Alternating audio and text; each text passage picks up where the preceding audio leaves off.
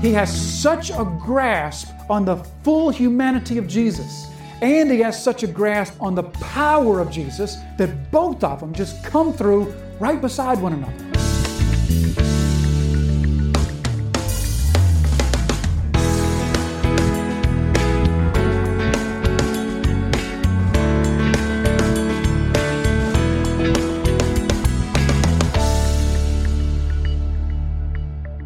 So if we were to think about Mark's gospel, we could describe it as compact, energetic, and vivid. Compact, energetic, and vivid. Mark's gospel moves at the speed of light. The word immediately, euthus in the Greek, shows up 42 times. The rest of the New Testament put together, it shows up 12 times. So over and over and over, Mark's going to say immediately, immediately, or the King James has straight away, immediately, immediately, immediately. Mark's gospel is just moving at the speed of light. So many of the sentences start with the word and. I'll just start from chapter 1, verse 12. The Spirit immediately drove him out into the wilderness, and he was in the wilderness 40 days being tempted by Satan, and he was with the wild animals, and the angels were ministering to him. And then, verse 16, passing alongside the Sea of Galilee, he saw Simon and Andrew, the brother of Simon, casting a net into the sea, for they were fishermen. And Jesus said to them, follow me, and I will make you fishers of men. And immediately they left their nets and followed him. And going on a little farther, and it goes on for that, in that way for 16 chapters. So Mark is writing, he's moving the story along as fast as he can move it along. And oftentimes, there are things that Mark will omit, he will leave out. And there's reasons for that, and here's what I'm going to suggest. Mark, like all the biblical writers, knows his audience, and he's writing to his audience. His audience are Roman Christians. Roman Christians. We've talked about the Roman culture before, and we've talked about what's important to the Roman culture. The Roman culture could give a fig about philosophical writings like Socrates and Aristotle, right? That was the Greek world. They could give a fig about that. The Romans could give a fig about genealogies and who begat who and who begat who and who begat who. That was the Hebrew world. You know what the Romans cared about? They cared about power and action and organization. That's what was important to the Romans. Who was most powerful, who could defeat the biggest army, who had the best government organized. That's what they cared about. And so Mark is under a mission here to illustrate Jesus as a man of action, as a man who knows where he's going, as a man who's moving this story along at the speed of light. That's what he's trying to portray to the Romans. He's writing to them, remember the four Gospels, the four perspectives. He's writing to a group of people who, quite frankly, would not appreciate a long genealogy. They would say, who cares? Because the Roman Caesar was not a hereditary line. They didn't care who was Julius Caesar's father and who was his father and his grandfather and his grandfather. That's not what interested them. Nor did they care about the philosophical arguments that John presents or the parables so much. Instead, what they cared about was the Jesus of action. That's what spoke to them. This man who was powerful. This man from whom the demons ran. This man who touched lepers and they were cleansed. This man who just exuded the power of the Son of God. That's what spoke to them. And so that's what Mark is focused upon giving to the Romans. So he's definitely writing to a Roman audience, and he's writing in such a way that would interest them. And in so doing, he's going to omit things that would slow the story down for the Romans, because the Romans were not known as great readers and great thinkers. The Romans were known as great doers and great builders and great fighters and great accomplishers. The Greeks, they were the readers. But the Romans, Mark doesn't want to give them a gospel that's 30 chapters long, because that's not their cultural background. That's not what is going to draw them into the story. So Mark certainly, he writes these 15 and a half chapters, these 16 chapters. That's certainly not because that's all the material that he had.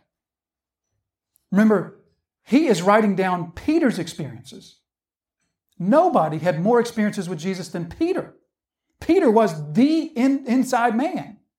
And so Mark has no shortage of material he could write down. Neither does Mark have any trouble remembering it. I mean, this is Peter. He remembers all of this.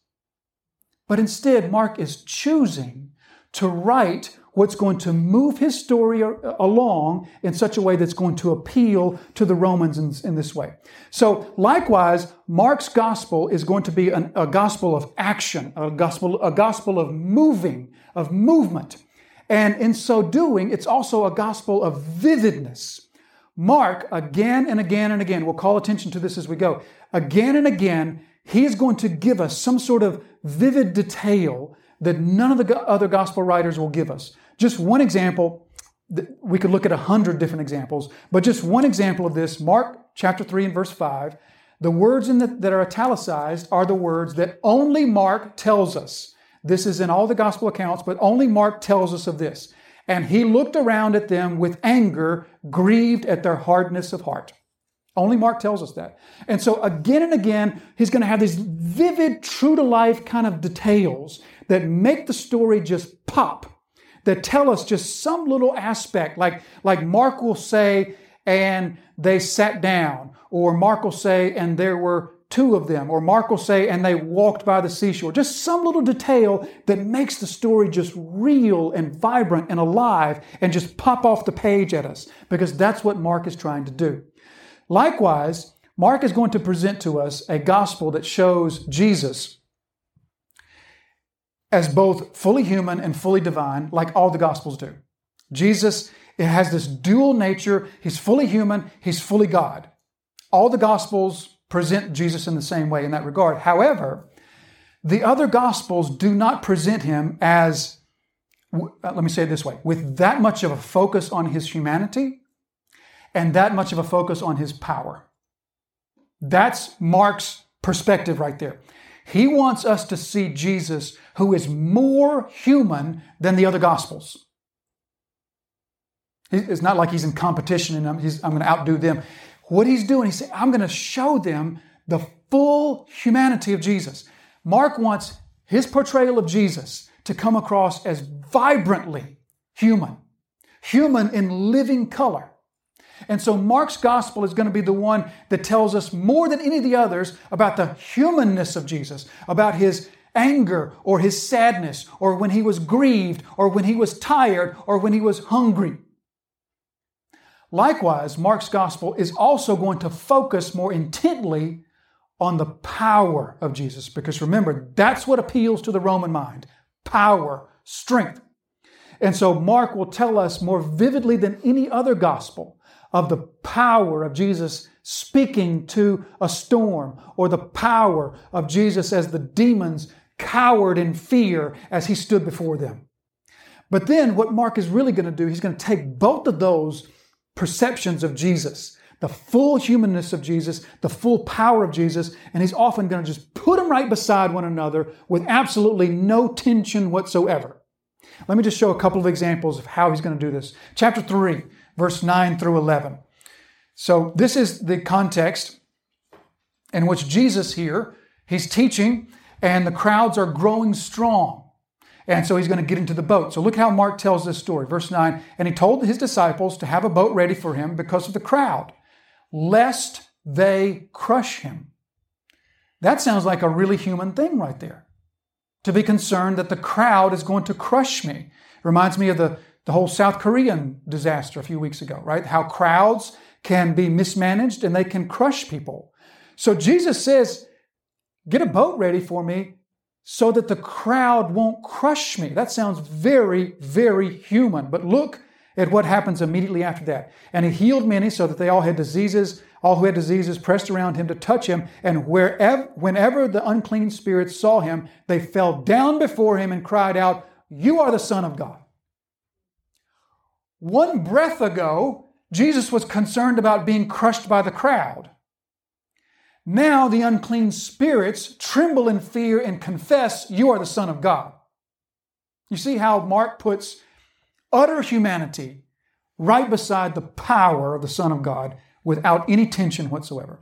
Or look at the next example, chapter 4, verse 38. This is the instance of the storm in which Jesus speaks to the storm. But Jesus was in the stern, asleep on the cushion. The inability to stay awake. So tired you can't stay awake. That is utterly human. He's in the stern asleep on the cushion, and they woke him and said to him, Teacher, do you not care that we're perishing? And he awoke and rebuked the wind and said to the sea, Peace, be still. The wind ceased, and there was a great calm. You see that? One instant, Jesus is too sleepy to stay awake, and they got to wake him up. The next instant, he's speaking to a weather pattern, and the weather pattern immediately obeys him. That is fascinating how the mind of Mark, the vividness of Mark, he has such a grasp on the full humanity of Jesus. And he has such a grasp on the power of Jesus that both of them just come through right beside one another. We're going to marvel at that as we go through his gospel. So Mark's gospel here is the gospel of the failure that's restored, but it's also the gospel of the power to the persecuted. Power to the persecuted. So I mentioned a few minutes ago about the situation in the world in which Mark writes this gospel. He writes it probably 63 or 64, and the worst persecution to date had just begun. The Roman Christians were cowering in fear because, quite frankly, they were killing them by the dozens. And they weren't killing them in pretty ways either. They were making them to be toys for lions and garden lamps. And here's this church in Rome.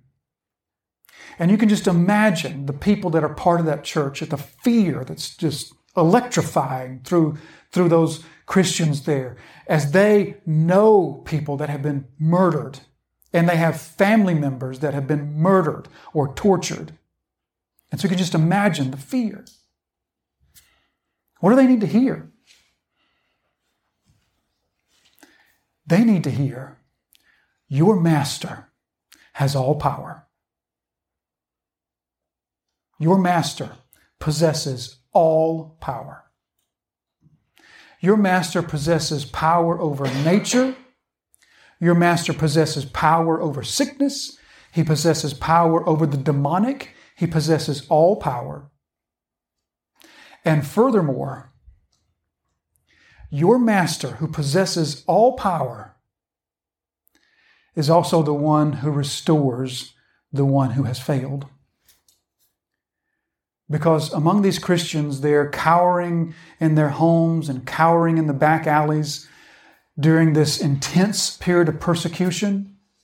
Rest assured that not all of them stood firm. Rest assured that many of them denied their master to save their life. So that's what they needed to hear. They needed to hear there's forgiveness. There's restitution. There's restoring. You thought you would stand firm? You thought you would stand firm, and then you looked through the bars of that cage at the lion, and you didn't? There's grace.